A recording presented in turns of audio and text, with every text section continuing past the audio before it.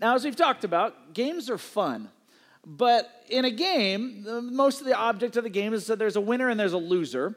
And so when you try to apply games to relationships, it usually destroys the relationship. Games become lethal, in relationships. And so we're trying to find out what are games that we have a tendency to play in relationship that destroy the relationship.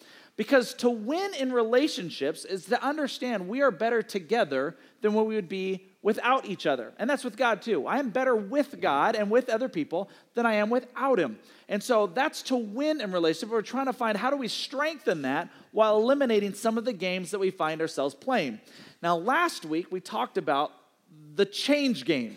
Now, the change game, is if you would just think, behave, act, and talk the way that I think you should, then our world would go so much better. So just become more like me and everybody will be happy. And so that's the change game, not realizing that when you actually accept people for how God created and wired them, actually can bring about more change than you realize. Now, if you missed last week, I just encourage you to go online and check that out. Now, this week is one of our favorites, and I do mean our, because it's if you can't get somebody to change, then we go to the second game, which is the blame game. Okay, the blame game, is it's not my fault, it's your fault. Or maybe that's not something that comes out of your mouth. Maybe it's something like this. I wouldn't have if you hadn't, right? I wouldn't have if you hadn't is the blame game. Now, it's so tempting to blame others for our choices or our circumstances where we find ourselves in life. And now, understand that to blame others is incredibly toxic to relationships. Some of us are professionals at this. In fact, we literally get paid to either ascribe or deny blame that takes place. What do you call us? Lawyers. Okay, lawyers do this. It's kind of their whole purpose of their job. In fact, I found this billboard from one lawyer that I thought would be good to show you. Just because you did it doesn't mean you're guilty.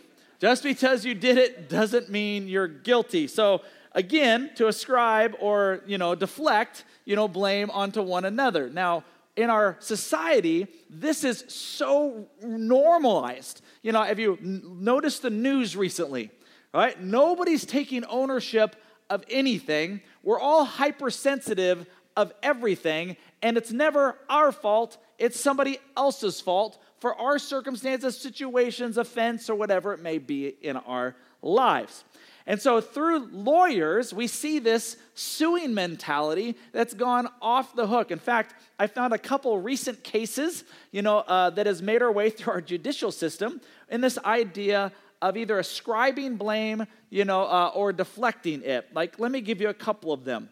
First one is a bank robber who gets shot after pointing a gun at a deputy, so he sues the city for medical bills. Like, it's the city's fault that he's there. It's not his fault, that he got shot, even though it is his fault, but it's not. So they need to pay for this. In Pennsylvania, there's a nursing student, fails a course twice, and sues the school for not helping with her anxiety. So in other words, I was so anxious about this, I failed because of how hard or whatever it is your class is. My anxiety is your fault. It's not mine, it's your fault. Or a Florida woman is suing FedEx for tripping over a package left at her doorstep. Actually, a real case. Look these up yourself. I'm like, yep, FedEx's fault for putting the box in front of your door. That's again, that's what we do. This is my favorite though. Portland man sues Nike for $100 million for not including a warning label after beating a man with Jordans that sent the man to the hospital. So I had to open this up and I had to read this a little further. So literally, he took off his shoe and he beat a man with the shoe, and the guy went to the hospital because of that. So he thought, well, I shouldn't be blamed. If Nike had put a warning label on the shoes of Jordans that could be used as lethal weapon, then I never would have used that. That was his rationale. And that's the society. Welcome to America, people. This is what we live in. In fact, I asked this question on social media. When have you ever gotten blamed, for something? So on the other end, when have you ever gotten blamed? Here was just 4 responses. Bob said, Many, many years ago, I was blamed by an anonymous call to the Hayden police of, quote, uprooting small trees in malicious vandalism. I had to laugh, well, after the whole slammed over the hood, almost arrested part. I was like, yeah, that would not be a fun experience, blame taking place. Samantha said, I was blamed for throwing rice all over the inside of my sister's car, inside of the vents right after she got married. It wasn't me. It was Grandma. And then I got blamed again for putting the rice in her stocking. Not me, still Grandma. Things that we blame for. Tom says, my dad sold a car, didn't send the title info quickly enough because the police came to question him about a bank robbery in which he said the car was used as the getaway vehicle. I'm like, you can't make this stuff up. But this last one's from Kristen. It says, the one time a few of us put honey on the doorknobs of a Valley Real Life's women's retreat, and people blamed Tarina Williams for it. Oops, but she was very gracious about it. So those of you guys who've been around here for a while, you might know about that. Now, these things are a little bit silly, but we all really are professional blamers. And the blame game is as old as humanity. Go back to the Garden of Eden. God creates Adam and Eve. Everything's good. Just don't eat this forbidden fruit. And yet serpent comes in, Eve comes in, takes a bite of the forbidden fruit, gives it to her husband Adam. He bites it, eyes opened. They recognize that their nakedness, which is recognizing shame is what they feel, because of sin has now entered the world. So they sew fig leaves and they hide. God comes walking into the coolness of the day. And he says rhetorically, as a parent does to a child who already knows the answer, hey, where are you guys? Just to see their response to what is taking place. So Adam stands up and says, God, my bad. I ate the fruit, shouldn't have done it. Put it all on me. Is that what he says? No. In fact, in Genesis chapter 3, this is exactly what he says. It was the woman you gave me. It was the woman you gave me who gave me the fruit, and I ate it. You do notice that in one sentence, Adam blames the woman and then blames the person who created woman, all in the same sentence. He says, woman, it is her fault. If you hadn't created, there it is, if you hadn't created her, she wouldn't have done this, which means I wouldn't have done this. If she didn't, I wouldn't have. The blame game starts. And so God does not correct Adam. He doesn't go on a tirade. He then just turns to the woman and says, what have you done? So her response, she takes ownership. No. The serpent deceived me. That's why I ate it. So she looks at the serpent, Adam looks at, Eve, and we've been blaming God and each other ever since. Think about it. The first words out of humanity when sin comes into our lives is not my fault. God, it's your fault for my circumstances and situation. God, it's your fault that you let this happen. God, it's her fault, obviously, and women have been afraid of snakes ever since. I don't know, Amen. This is so true, though. Look at your own lives. Ask kids, elementary age, maybe you're a teacher, maybe you have kids of your own, and when they get caught doing something that they don't want to admit doing, and you ask the question, why, they get pretty creative with their answers, don't they? Not their fault, it's their brother's fault, it's their sister's fault, it's their uncle's fault, it's your fault, it's not their fault, or they just lie about it. In fact, we got a call from the elementary school about 3 months ago, from where my daughter's at. She's 9 years old, in first grade. And come to find out, she had kicked a boy in the face. And I was like, whoa, what in the world? She doesn't seem like a very violent person, so what is going on here? So my wife picks her up, takes her home, and first she didn't want to talk about it, and then, she said, well, what happened? Why did you kick him in the face? So finally she just got frustrated, and she just said, well, Mom, he was following me. So your violence is his fault, is what she was saying. In other words, she kept saying, I told him not to follow me, and he kept following me. Now, she was on the monkey bars, and so the last time she told him to stop following me, she did a full-on, bam, right into the chops, like a bloody nose and all that kind of stuff. Not going to lie, I was a little proud. Let's be real. I'm like, can you do that to boys every time they follow you from now on?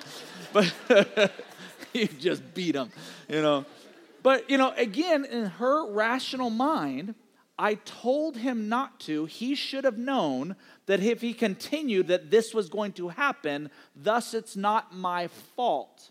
Right? This doesn't change as we get older. Those of you guys who are in classes, teenagers, all right, how many times we said, hey, why are you getting a bad grade in that class? Whose fault is it? It's the teacher's fault. Yeah, there's no logic that 94% of your classmates are passing, but you're the one that's not. So obviously, it's the teacher's fault for you getting that bad grade. And it continues. In fact, as we get older, I found this little clip that I thought illustrates, listen carefully, to how blame comes on right away. Go ahead and watch the screen with me now. How many of you are blamers? How many of you, when something goes wrong, the first thing you want to know is whose fault it is? Hi, my name is Brene. I am a blamer. Let me just tell you this quick story. So this is a couple years ago when I first realized the magnitude to which I blame. I'm in my house. I have on white slacks and a pink sweater set, and I'm drinking a cup of coffee in my kitchen. It's a full cup of coffee. I drop it on the tile floor. It goes into a million pieces, splashes up all over me. And a millisecond after it hit the floor, right out of my mouth is this. Darn you, Steve! Who is my husband? Because let me tell you how fast this works for me. So Steve plays water polo with a group of friends. And the night before, he went to go play water polo. And I said, hey, make sure you come back at 10, because I can never fall asleep until you're home. And he got back at 10:30. And so I went to bed a little bit later than I thought. Ergo, my second cup of coffee that I probably would not be having had he come home when we discussed. Therefore, and so the rest of that story is I'm cleaning up the kitchen. Steve calls, caller ID. I'm like, hey. He's like, hey, what's going on, babe? What's going on? So I'll tell you exactly what's going on.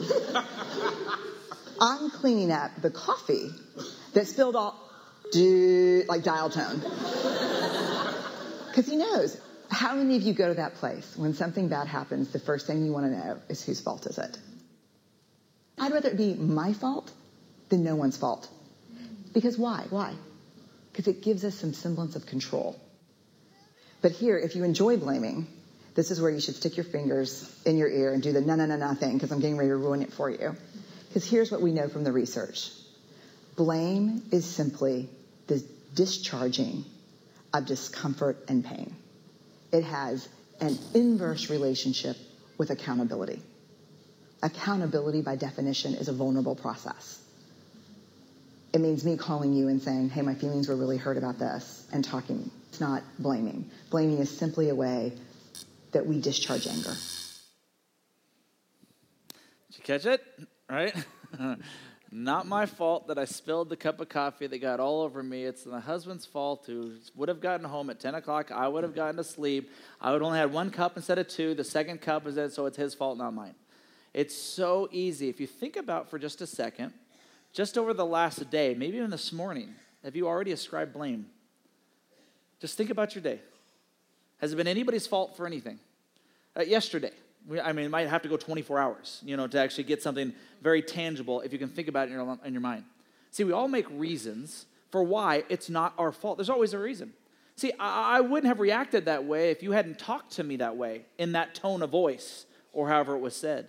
I'd be more responsible with money if you would actually make a little bit more money, then I'd be more responsible with it, right? If my boss wasn't so overbearing, then I'd be home more often. If it's my boss's fault. I'd worship more if it was more of the songs that I liked, but the way they're played, I can't worship like that. Now, I'd be more successful in my job if I had a better boss. If my friends weren't smoking it, then I wouldn't have smoked it. I wouldn't look at the computer if you'd actually met my physical needs more often. Right? I wouldn't drink so much if you were actually more fun. And the list goes on and on and on. See, the Bible has a ton to say about this. The Bible has this ton to say where it's so easy to ascribe fault and blame onto someone else without looking at ourselves first. For example, have you ever gotten anything in your eye? I just remember the last time was eyelash or one of those eye boogers or whatever it may be that just the contact wasn't right. I have contacts, so maybe that wasn't out. Wasn't it harder to see? Maybe that's not illustrative enough. Maybe if I show you this. Okay, so the Bible says this in Luke chapter 6. I'm going to knock this over. Luke 6 says, "And why worry about the speck in your friend's eye when you have a log or a plank in your own? How can you think of saying, 'Friend, let me help you get rid of that speck in your eye,' when you can't see past the log in your own eye? Hypocrite, first get rid of the log in your own eye, then you will see well enough to deal with the speck in your friend's eye." It's not easy to see, folks. And you know this to be true. And yet we think we can see so clearly what's taking place in somebody else's life, not recognizing that we got a big old plank sticking out of our own eye. And so it's easy to ascribe blame. It's easy to ascribe, fault, on somebody else. I got to stop because it's hurting. But we see this to be true in our lives. It's just so much easier to say, well, wait a minute. Your fault. You've got issues. Your thing, without looking at myself. Now, let me make sure I say something. There's a difference between blaming and confronting. We need to confront. We're called to confront. We're called to love people enough to bring things to people's attention because of our care and love for them. The difference is, are we doing it out of their benefit and helpfulness to them in relationship with God and other people, or are we just irritated about, again, trying to get people to be more like us, trying to deflect what actually should come to us and onto them? That's the difference between blaming and confronting. Now, here's the problem with blame. You ready? If I blame, I stay the same. If I blame, I stay the same. So I'll stay the same in my relationship with God and my relationship with other people because it's not my fault. If I'm a continual blamer, then I have nothing that I need to work on. So it keeps me from improving my real relationships, in which we all want to have real deep relationships, but we find ourselves hindered because as soon as we get mad, irritated, or frustrated, we pull out the blame card. Like, for example, I asked you to think of one thing that you've done maybe in the last 24 hours, maybe something that you do on a regular basis that's unhealthy in a relationship. What's one thing? If you can't identify it, you might be right here.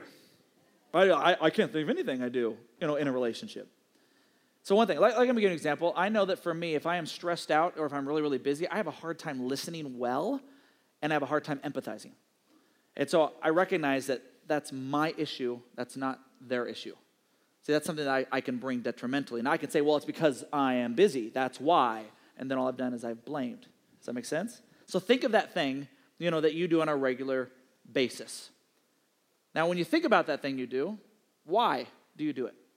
Why do you do it? Maybe another way to say it is, whose fault is it that you do what you do? Let me help you. It's your fault. Okay? It's your fault.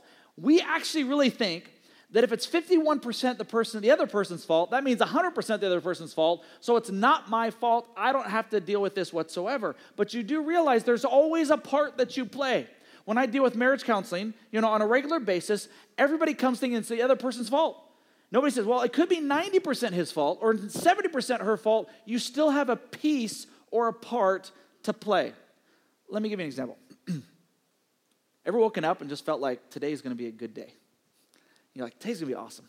So you go through your favorite coffee place, get your favorite drink, and you're on your way to wherever you're going, school, work, see friends, whatever it may be. And then out of nowhere, some jerk, some moron, somebody who was obviously put in your life to ruin your perfect day, cuts you off. You tap your brakes, spill a little coffee. Some not-so-friendly words come out of your mouth. Maybe some not-so-friendly gestures come out of the car. I don't know, in your situation or circumstance what's happening. But now you're angry and you're upset. You get to work and everybody's looking at you and be like, man, why are you so angry and upset? And your thought response is, if he didn't cut me off, I wouldn't be angry. It's not true. You still have a choice in how you react to how other people treat you. You do realize we're going to be bumping in, connecting to each other for the rest of our lives.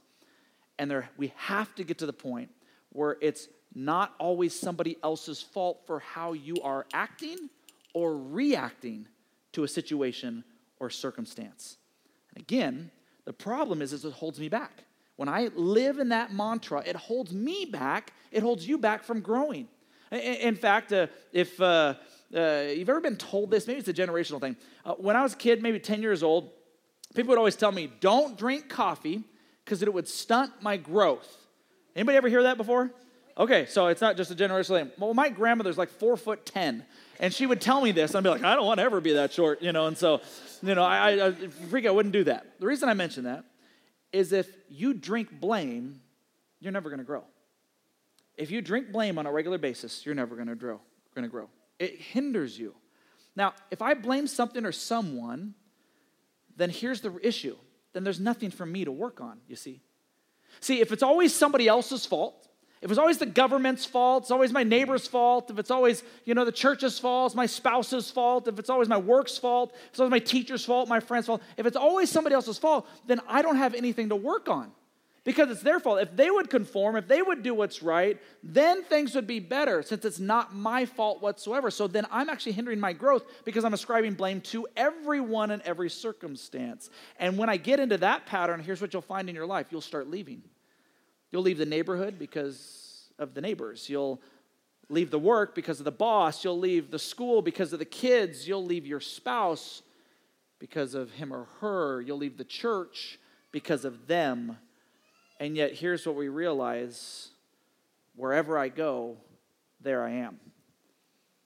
Right? You still have to take you with you. Until you take ownership, you won't become the person that God wants you to become in relationships with Him and with other people. Now, I don't want to pretend for even a second that there aren't awful things that go out there, that happen out there. There are bad drivers. There absolutely are. There are bad bosses, there's bad relationships, and there's even more horrific things than that. We live in a terrible, terrible, evil world where evil things happen. And some of you have experienced some of the most horrific things, abuse and otherwise, that have taken place in your life. And nobody is saying for even a second that that's your fault.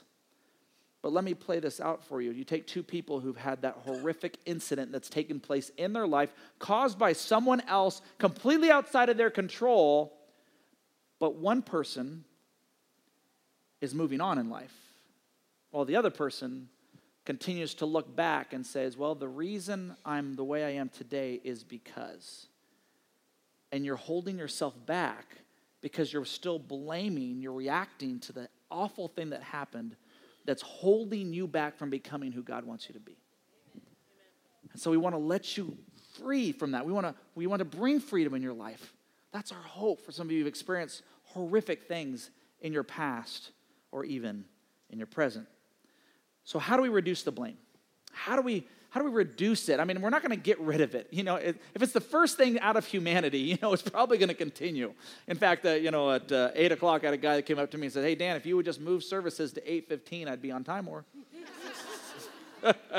I was like, yeah, tell that to 9:30, and then 11 o'clock, 11:30, so you guys walking in. I said, it doesn't matter, but he was just joking. We were just messing around at that time. So here's three ways that you can reduce blame. It's not going to be rocket science. It's not going to be earth-shattering. But imagine what happens if you actually apply it. So here's the first way. You have to own your part. You have to own your part. And we've said this before. In fact, part of our men's ministry, we have these man bands, and it says, real men accept responsibility. They don't blame, they accept responsibility. So whether you're a man, whether you're a woman, we take personal responsibility. And it's hard because when we have done anything that's wrong, we feel shame, or the opposite of that, we don't want to admit we've done something wrong, which means we're feeling pride. And I can't admit because I would feel weaker or less than whoever I think I am. But humility is actually doing our part. To actually do our part and say, you know what? My part to play. Now, I do want to give you a little warning. There are some of you in here who are so adverse to conflict. You hate conflict almost more than anything else in your life. So unfortunately, your defense mechanism is that you own other people's parts. And so you just take it on yourself because you don't want the conflict. So you're having conflict and you're like, all right, fine, my fault. All right, my bad. You do realize that by living in that tension, you're actually enabling the other person to continue to play the blame game while you yourself develop a bitter root that's eventually going to come out at some point. And so you can own your part, but don't go a step further and own their part. See, just your part. So our first is to own our part. Second, it's to bear with one another. In other words, recognize that all of us have faults. We have issues that we need to care for and be with one another. In Galatians 6:2, it says, share each other's burdens, and this way you obey the law of Christ. We live in an each other world. You're going to bump into each other. You're going to make mistakes. One of the things that continues to amaze me is when I don't do it on purpose, when I accidentally cut somebody off, or when I accidentally do something I shouldn't do when I'm driving, and to see the volatility of someone behind me, as if I had done that and searched for them and gone after them, and I start thinking to myself, I wonder if there was a camera that followed you all day, if they would find at least one time in your life where you've made a mistake too. See, we ascribe blame on other people because we don't give grace to each other for going through life, knowing that you're going to say things you shouldn't say, you're going to do things you shouldn't do. And so are we there to bear that burden and that connection with one another? Let me give you an example. Have you ever been in a conflict where it escalates because of blame? You know, and so you're like, well, can you do this? Well, I would do this if you do this. And well, if you do this and you always do this, and I can't believe you said, and it just escalates higher and higher. You do realize that the first person to de-escalate the conversation is the one to recognize either their fault or their part in the process. And all of a sudden it goes down, which leads us to the third one, which is to forgive one another. Well, the person hasn't asked for forgiveness. It doesn't matter. If you own your part, you're more ready and willing to say, here's my part. I'm going to bear this grievance with one another, bear the burden that we have with one another. I'm going to forgive one another, even if you don't ask, because I know it'll de-escalate a situation, knowing that there is a part that I play, even if it's 10%. There's a part that I can own in the midst of the process, which goes back to our diamond rule that we talked about last week. Treat others the way that God has treated you. See, the golden rule is to treat others the way you would want to be treated. To ratchet up a notch, how much did God love, forgive? How many times is he patient, kind, caring, and he comes alongside even though we make mistake after mistake after mistake? That's awesome. So like I said, this isn't mind-blowing, but what would happen if you actually applied one of these three?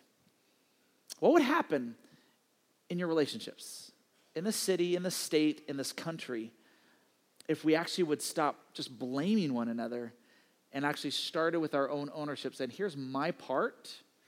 I'm going to bear with one another, knowing that there's a part that you have as well, and then I'm going to forgive. So when I blame, I stay the same. So what step will you take to reduce the blame game in your life?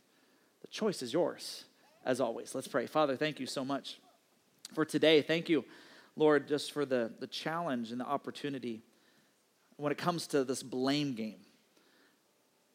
Father, thank you that you don't blame us, that you want to forgive, that you want to walk the journey, that you'll confront us, that you'll discipline us, Lord, rightly so. But Father, all of that has been pushed to your Son. So I pray right now you'd bring to heart and mind how much we blame, who we blame, and maybe, Father, just maybe, we'd surrender to you and allow you to help us in this blame game that will help our relationships with one another and with you. It's in Jesus' name we pray. Amen.